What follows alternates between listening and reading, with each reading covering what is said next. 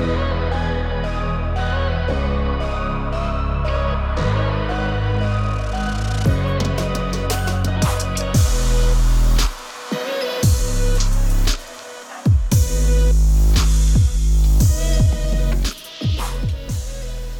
morning, Crossroads.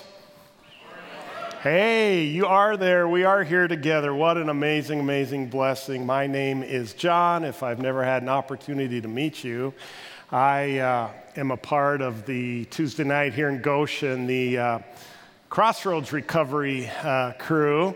And thank you. I was hoping there were some. There were at first service. There's a few here as well. Awesome. The Tuesday night CR crew thinks I look like Jeff Goldblum, so there you go. And we were actually on vacation 2 weeks ago in western North Dakota, little Theodore Roosevelt National Park. Medora is the name of the little city, and we were in an ice cream shop. And the gal said, "Has anyone ever told you look like Jeff Goldblum?" And I'm like, "You need to show up to CR on Tuesday nights in Goshen, Indiana." That's what they say as well. Other people say that I sound and or look like Ray Romano from Everybody Loves Raymond. And so there we go. We're on the same track there. And then my wife, we're watching Top Gun about 2 months ago, and she says, "Man, John, every time we watch this, I just cannot believe how much you look like Tom Cruise." And so that may not have been exactly how the conversation went. I'm so excited, so honored that God has given us this day. You know what, friends? Honestly, yesterday's gone, and tomorrow's not promised to us. But we do have this day. We have this time to bring our hearts, our lives, our minds, our souls before the Lord and ask Him to do the work that He wants to do. The last 28 months, we have faced the most disruptive, uncertain, confusing, historically difficult season of our lives. We do not even know all of the ramifications of these years of pandemic, social unrest, economic challenges, human disconnection and disruption. The generational differences, from my observation, have been magnified more than ever. 100 years from now, historians and sociologists will be studying the years of 2020, 2021, and 2022 to determine the lasting shifts that our society made during these years. Oh, as much as we wish we were out of it, we aren't. I mean, now we've got monkeypox and we've got other, seems like pandemics, other issues that have arisen, inflation. We continue to deal with a season that just seems like it's kind of blindsiding us. Like 3 years ago, who would have ever guessed that we would be facing some of the conversations, that we would have the disruption in our educational system and in the church world and how we do work and how we travel and how we communicate with our friends and our families. Crazy, crazy. And those of us that are kind of futuristic, visionary thinkers, I like to know, what's it going to feel like 5 years from now, 10 years from now? And quite frankly, the answer is, we don't have a clue. What's school going to look like 5, 10 years from now? We don't even know. What's work going to feel like? What's church? How do we do church 10 years from now? We don't know. And so I do believe the question that we're looking at as we wrap up the Outsiders series today, I do believe this question is so relevant to our lives. Here's the question. How do you stay on course when life throws you for a loop? When you get blindsided and life seems to be in a tailspin, how do you not end up changing directions and ending up in a whole new destination that you would have never dreamt that you would have ended up in? Oh, we know. We know that when we are blindsided and life comes our way in an unexpected fashion, we know we're going to be dazed. It's going to be a struggle, even if you're following Jesus. But if you and I were headed in the right direction before this unexpected occurrence, whatever it might be, this unexpected season, this unexpected situation, if we were headed in the right direction and we get blindsided, how do we hold steady? How do we stay the course? How do we continue to head in the healthy direction that we were headed in before this event took place? Well, we're going to look at a young teenager, a young man named Daniel from the Old Testament, who was not afraid of. He did not avoid making a decision that would make him an outsider. And he did so in order to stay on course with God's path, God's goals, God's dreams, and God's path that he was on. Oh my goodness, Daniel faced a life-altering situation. Well, I have been looking forward to spending this weekend with all of you. Thank you so much for being here in Goshen and Nashville and St. Pete and Mishawaka and online and television. I've been so looking forward. I've been praying for you. I've been praying for God's Spirit to come. And whatever it is He's wanting to teach me, whatever He's wanting to teach you, remind you of, I pray that our hearts are open. I pray that we have ears to hear. I pray that we have eyes to see. Our hearts are ready to receive what God has for us. So here's the big idea. How do you hold steady when life throws you for a loop? Here's the big idea. If you want to stay on course when life throws you for a loop, you must. Oh, it's not just a suggestion. I'm convinced that you and I must have some predetermined convictions, some predetermined decisions that we've made that we are resolved to follow, even when following those convictions makes you an outsider. Does that make sense? That we have made some decisions before our emotions are wrapped up and we're like, whoa, what's going on here? That we've already made some decisions, some predetermined convictions that when we follow them, it may not be the most popular thing to do. It may not be what everybody else is doing. But when we follow those predetermined convictions, I am convinced that those convictions can hold us steady during times of great disruption. I actually got a call from a pastor while I was working on this message about 4 or 5 weeks ago, right about this time in the message. I received a call from a pastor, and he shared with me some unexpected situations that have come up in his life and in his family. And so we talked for a while, and I encouraged him and said, call me again anytime. And when I got off the phone, I thought, man, this message is so relevant. What's going to hold them steady during this time? It's some of those predetermined convictions that he and his wife have made before they were ever married. They said, this is who we are. This is how we're going to do life together that'll hold them steady. On December 28th, 2022, my wife, Terry Hauser, who's the executive pastor here at Crossroads, she and I will be celebrating 33 years of marriage. One of my, I know we got married in junior high. No one thought it would work, but it's worked. I've thought about it. We got a lot of things wrong before marriage. I've gotten a lot of things wrong after marriage. But as I'm preparing for this message, I do realize that there were 3 convictions. There were 3 decisions, 3 lines in the sand that Terry and I drew before we ever got married that I truly believe has held us steady throughout these 33 years. While we were on vacation, we hadn't been together. Our son and his wife lived down near the Colorado Springs, Colorado. That's the name of that state, Colorado. And we had not gotten together as a family, mom, dad, son, daughter-in-law, daughter, it was about 18 months. And while we were watching them ride horses and mini golf and do the lazy river and It's priceless, right? It's priceless. And I thought to myself, had we not had these predetermined convictions, I would have never met my son. I would have never met my daughter-in-law. I would have never met my daughter. We would have never had these priceless moments. I am convinced that had we compromised on any three of those lines that we drew in the sand, that our marriage would not have made it. I'll share those with you at the end of the message, first just as illustrative examples.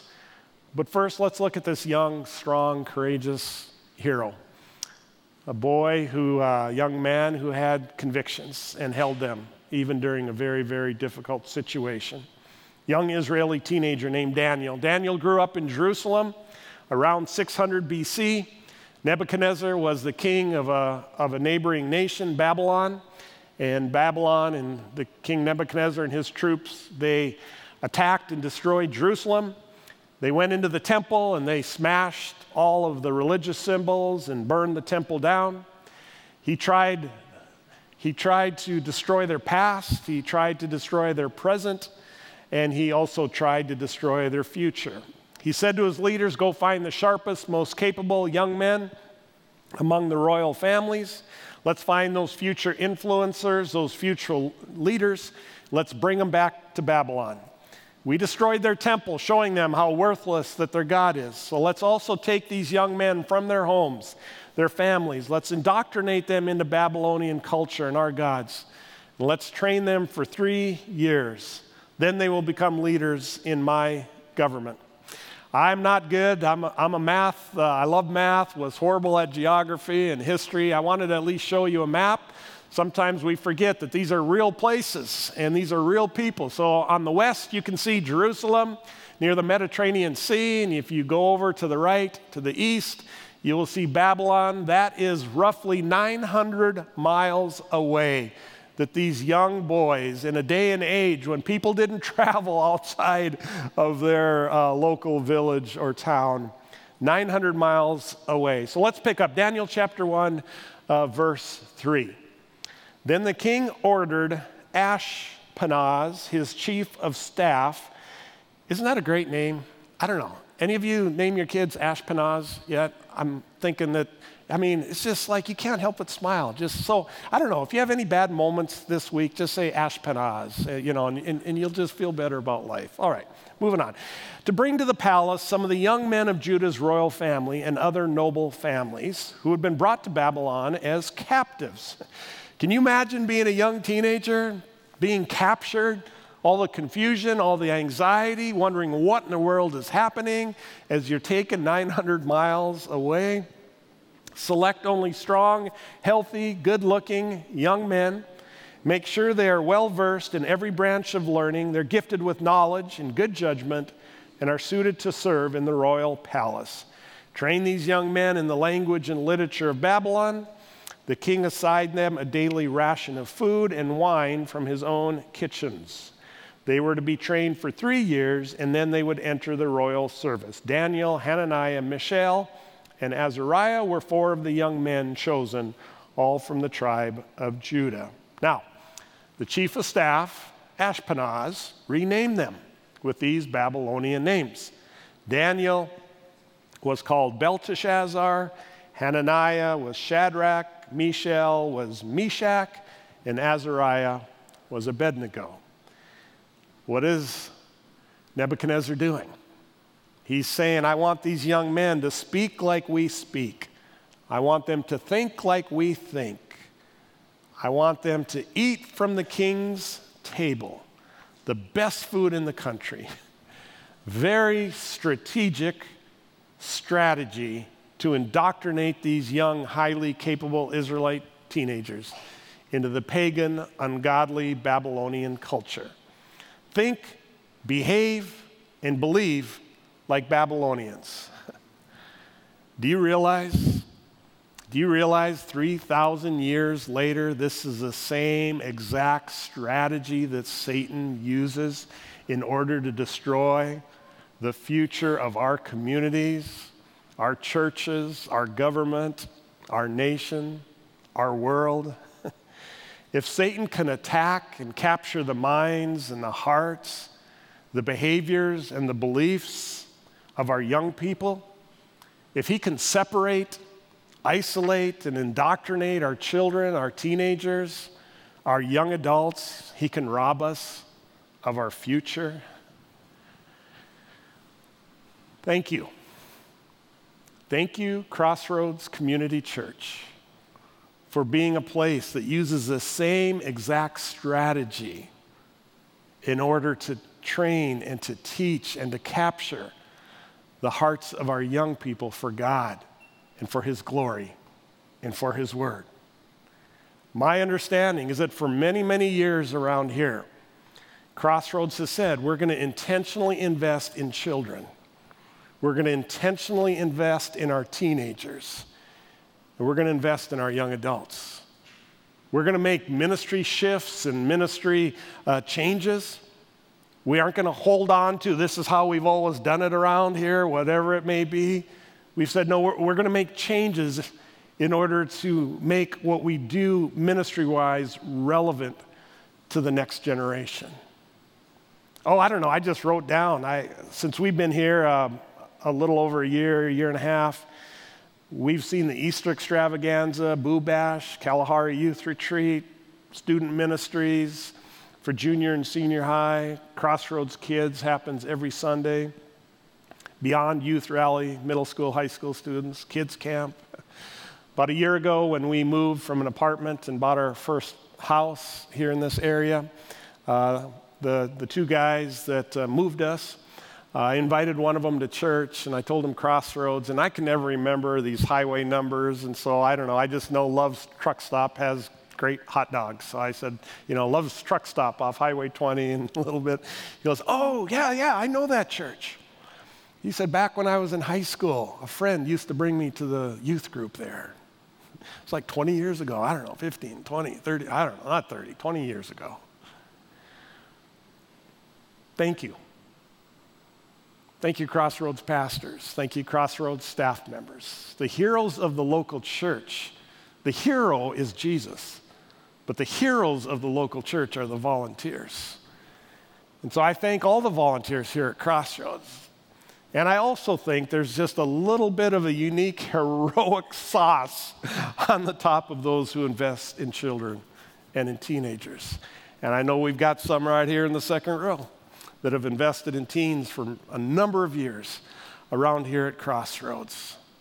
Friends, listen, thank you. Thank you, thank you, thank you. If you want to change this world 100 years from now, invest in the life of a child. Invest in the life of a teenager. Because they're going to grow up and they're going to have kids, they may have grandkids, and you're literally making an investment in a world, in this community, our country, 100 years from now. When you invest in the life of a child, invest in the life of a teenager. Thank you, each and every one of you that invest and volunteers with kids, with teenagers, and the ministries of Crossroads. This word of Daniel is also a reminder to us, friends, that if Satan can twist the truth of God's word so that followers of Christ will think like he thinks, believe what he believes, and behave the way that those who don't know Jesus would behave, he can destroy. He can destroy our marriages. He can destroy our community, our schools, our churches, ultimately our nation and our world. We don't have to be afraid. We don't have to be tentative. But we have to continue to pursue Jesus on a daily basis because Satan isn't going to take a day off. We cannot fall into the trap of being a cultural Christian. A cultural Christian is one who believes in God and believes in Jesus Christ, but lives as if he doesn't exist. There's no connection between their belief and their behavior. Friends, if you never stick out like an outsider because you refuse to stand up for your convictions, if your pattern and your practice is simply to blend in with what everybody else is doing, I would contend, I am sorry to say, that you are not following Jesus. If you and I are following Jesus, there are going to be times where we're going to stand up and stand out. We're going to be an outsider because we're simply not going to do what everybody else is doing. We're going to say, nope, that isn't my relationship with God, would say I'm not going to participate in that. I'm not going to just do that. Nebuchadnezzar wanted to change how they thought, change what they believed, change their behavior. He wanted to change their diet, their name. In the Jewish culture, your name represented your story. It was very, very important. And when Nebuchadnezzar strips them of their name, he tries to strip them and change their identity. Daniel and his friends, these young teenagers, 900 miles from home, and Nebuchadnezzar attempted to change their identity. Their names were all originally associated with Yahweh, the creator of the heavens and earth, the one true God. Daniel meant God is my judge. Hananiah means Yahweh is gracious. Mishael means who is equal to God. Yahweh is he and he alone is worthy of our worship. Azariah means Yahweh has come. Yahweh has helped. He has seen us in our time of need, and he moved into motion, and he acted on our behalf. Powerful, powerful reminders of the goodness of God. What did their new names mean? Well, Belteshazzar, Daniel's new name, means the false god of Baal will protect the king. Shadrach and Meshach, their names were referring to respect for and obedience to the Babylonian god of the moon, Aku. Meshach means I am a servant of the Babylonian god of wisdom, Nebo. So, that was why he changed their names. What about their diet? What in the world did that have to do with? Well, they were to eat the food prepared for the king. Certainly that would be the finest food in the country. I mean, wow. Can you imagine? Like, fair food is good, but I think this might be even better than fair food. I'm just thinking. Why? Why was Daniel opposed to eating that food? Well, all of the food, the meat, the wine that was prepared for the king was dedicated to pagan gods. So even though these young men were 900 miles from home, they had no idea what was going to happen. They had predetermined in their heart that they were going to worship and honor Yahweh in every way possible. And in their minds, to eat and drink anything dedicated to pagan gods would cross a line. You would be disrespectful, dishonoring, and unfaithful to God. And we read the key verse for me in this passage in verse 8. Why don't you read this out loud with me? Would you please read this? But Daniel was determined not to defile himself by eating the food and wine given to them by the king. He asked the chief of staff for permission not to eat these unacceptable foods. Daniel didn't resist.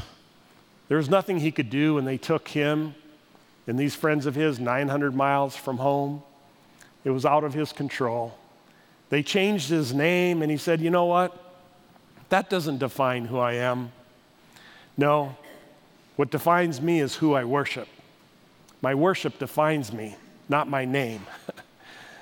But when God's name and his character, when Daniel's worship and allegiance to God would be insulted, he said, I'm willing to stick out like an outsider. Can you imagine how good this food that was offered to him was? All the confusion, all the anxiety, all of the unknowns in his life, and yet he said, no, I would prefer not to eat that food. You can change my name, that doesn't define me, but I'm not going to insult my Lord, my God, who has given me life. He's given me hope. He saw something in me when no one else did. Daniel said, you know what? For me,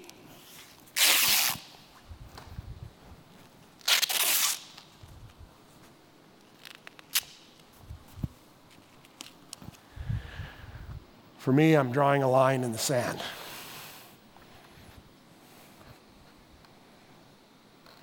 And I'm not going there. If I stick out like an outsider, I stick out like an outsider. I'm not going there. I haven't always gotten this right, for sure. I remember I grew up in northwest North Dakota. I went to college in the southeast corner of the state, about 400 miles away.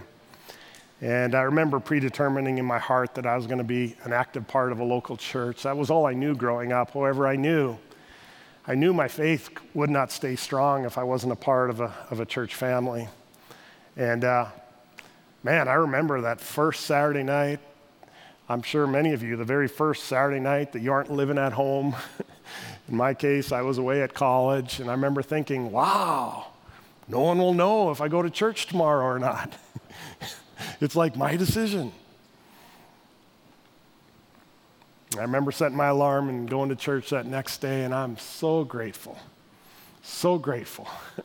that I stayed in that habit. Oh, that didn't make me a Christian, but man, it gave me a church family and brought so many blessings into my life. Well, I was raised by a single mom, and she had saved some money for college for me, and so I did my best to make it stretch. But heading into my junior year of college, I knew I needed to, so my freshman and sophomore years, I didn't work. I worked in the summertime, but not during the school year. But my junior year, I knew I was going to have to work during the school year. Otherwise, I was going to run out of money my junior year of college. And boy, it was tough to get a job those years. This would have been 80, 88, 87, 89, those years. It was difficult to get a job. And I applied at the student union on campus, the Memorial Union, in the custodial department, and got a call back. And the guy said, man, can you come in? I want to offer you a job. Man, I was so excited. And I sat down with him, and he said, man, I got the best shift for you. Minimum wage was $3.35, and he's like, and I pay $3.55, 20 cents more, and he just thought that was like the greatest thing, that he was offering me 20 cents more an hour.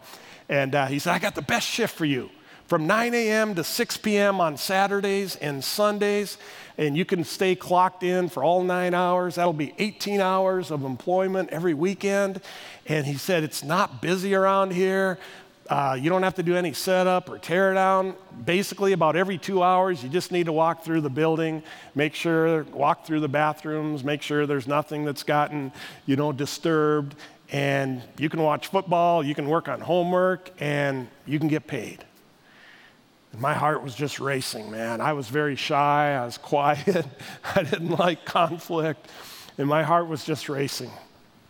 Because obviously what that meant is that I wouldn't be able to go to church on Sundays my entire junior year if I took that job.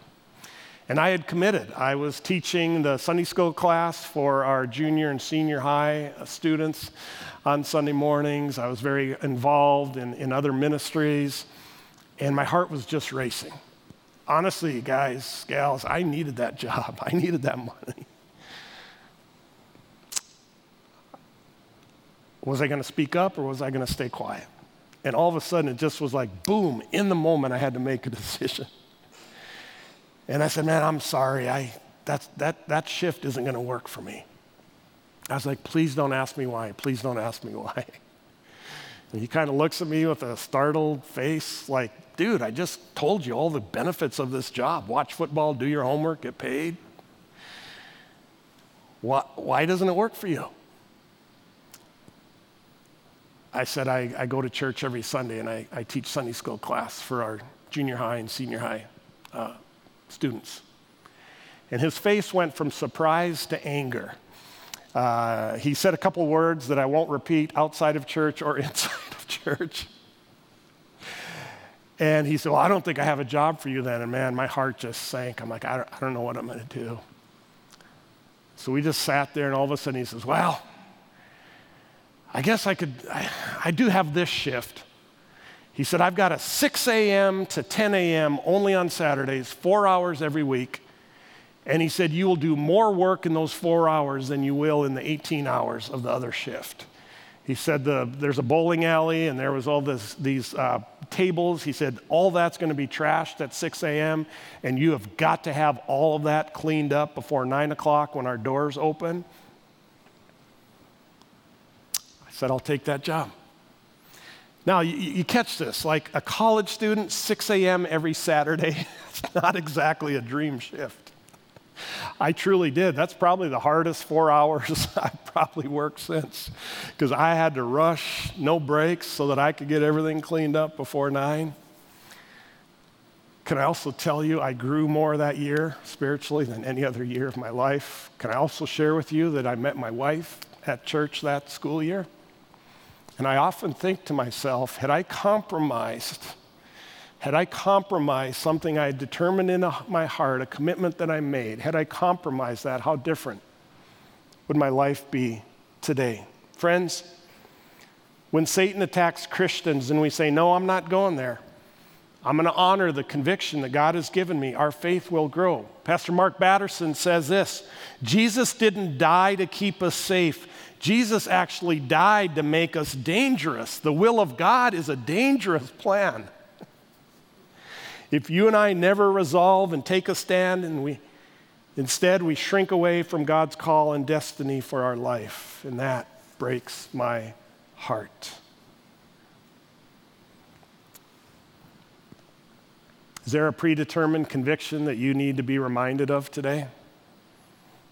Or one that you need to make? I don't know, maybe there are conversations or gossip at work, church, neighborhood, family that you need to walk away from. Maybe it has to do with sex or alcohol or what media you're putting into your eyes and your ears and your mind. It's not helpful to your future. Maybe there's some predetermined conviction that you need to make about staying or being involved in your local church. We've taught both of our kids that there's a no-touch zone.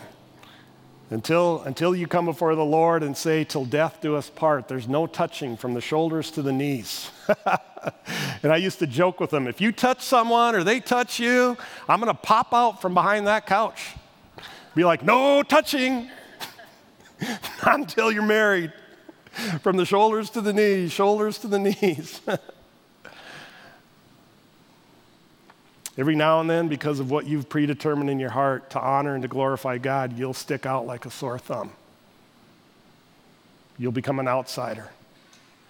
But friends, I'm convinced it's those predetermined convictions that will hold you steady during times of disruption, when life throws you for a loop, when you get blindsided in a way that you never thought you would be blindsided. So the 3 lines that Terry and I drew before we were married: we made a commitment to God and to each other that we would always be an active member of a local church. And for us, that meant we were going to attend, we were going to volunteer, and we were going to give financially. We made a commitment before the Lord to return to God the first 10% of our income. It's called a tithe to our local church. The Old Testament says the purpose of tithing is to teach us to trust God. I had huge trust issues. I was destroying our marriage, and I truly believe that our conviction, it had nothing to do with finances. It had nothing to do with giving so that the church could pay the light bill. It was what our hearts needed, and even more specifically, it's what my heart needed. I truly believe had we walked away, there were times when that was a very tough thing to do. And I truly believe had we walked away from that conviction, we would not be married today. And the third conviction that Terry and I made, because we had seen how devastating it can be in families, is we decided that alcohol would not be a part of our life or our home. And these last 5 years, man, it's been tough. We've had a lot of grief. We've had the loss of parents, and there's just been a lot. Son getting deployed, and there's been a lot of nights we don't sleep well, or one of us will wake up and the other one's already awake. And we've talked, I don't know, Terry, several times. We're like, if we even were like, hey, let's have a glass of wine before we go to bed so that we can sleep better, we can only imagine where our life could have been. It would have been so easy to take another step. So I'm just saying, for us, I truly do believe those 3 lines that we drew in the sand 33 plus years ago is why our marriage, our family, is still together. For Daniel and these 3 outsiders, they said, we're willing to take a stand 3 times a day for these meals. And the end of the story Verse 18 and 19, when the training period had ordered, the chief of staff brought these young men to King Nebuchadnezzar, and he was so impressed with them. And they entered the royal service. And what we read then, if you go on to chapter 2, 3, and 4, there's a whole bunch of things that happen. But in chapter 4 at the end, Nebuchadnezzar, this evil king who tried destroying Yahweh's people, he actually began to worship God. He began to worship God because of the faith of these young teenage boys. Verse 37, chapter 4 says, "Now I, Nebuchadnezzar, I praise and exalt and glorify the King of heaven, because everything he does is right, and all his ways are just, and those who walk in pride he is able to humble." Friends, listen. When you stand up for your convictions, I do believe not only will your faith grow, every so often, I'm not saying every time, but every so often, your faith will actually encourage other people to worship the same God that you and I worship. I don't know if my boss at the Memorial Union, I don't know if in any way I impacted him. But I used to think about that every Saturday morning, man, when I'm busting my tail to get all of that stuff clean by 9 o'clock. I used to think, man, I hope my boss softens his heart towards God. I hope in some small way, maybe he inches just a bit closer to the worship of God. So, what conviction do you need to predetermine in your heart today? Where is it that God is leading you to draw a line in the sand? Friends, that journey starts with receiving Jesus Christ as our Savior. I want to lead us in a prayer to receive Christ today. If you're not following him, no one prays alone. We're all going to pray together. And then I want to give us an opportunity to respond to this message. So let's pray out loud, if you would, with me, please. Jesus, I need you. I believe you are the Savior of the world, that you gave your life to forgive my sins, and that God raised you from the grave so that I could have eternal life. Thank you for loving me. I am saying yes to you, Jesus. Come into my life. I will follow you. God, I pray there's been open hearts throughout the auditorium. For those out on the lawn, in their cars, watching online, wherever they may be, God, I pray your Spirit will continue to speak to us, Lord. We want to know you more. We need a change from the inside out. We're not talking about behavior modification. We're talking about having a whole new ownership on the inside. So God, may your will be done in each and every one of our lives. In Jesus' name I pray. Amen. I want to give all of you an opportunity. We're going to sing a song together.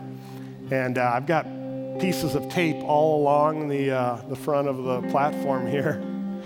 And if God's triggered something in your heart, there's a line in the sand you need to draw, or maybe one that you drew, and this is just a reminder.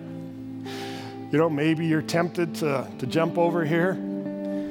All I'm just going to ask you is, as we sing, you can come and grab a piece of tape, and I would just ask that you would keep it somewhere, put it on your cell phone, put it on your fridge, in your car, maybe at work. Someone after first service, this is not to put over your spouse's mouth, just to be clear with that, all right? But it might be to put over your mouth. I don't know. Because this isn't about your spouse or your kids. It's about me and you. You with me? So if God's laid something on your heart, I'm not going to ask you, I'm not going to embarrass you. It's just a way of saying, yes, God, I was listening to you today. So let's stand. I pray that the Holy Spirit has been powerful and effective in all of your lives. I love you. I'm grateful for you. And if you want to come and grab a piece of tape, I would just encourage you to do that.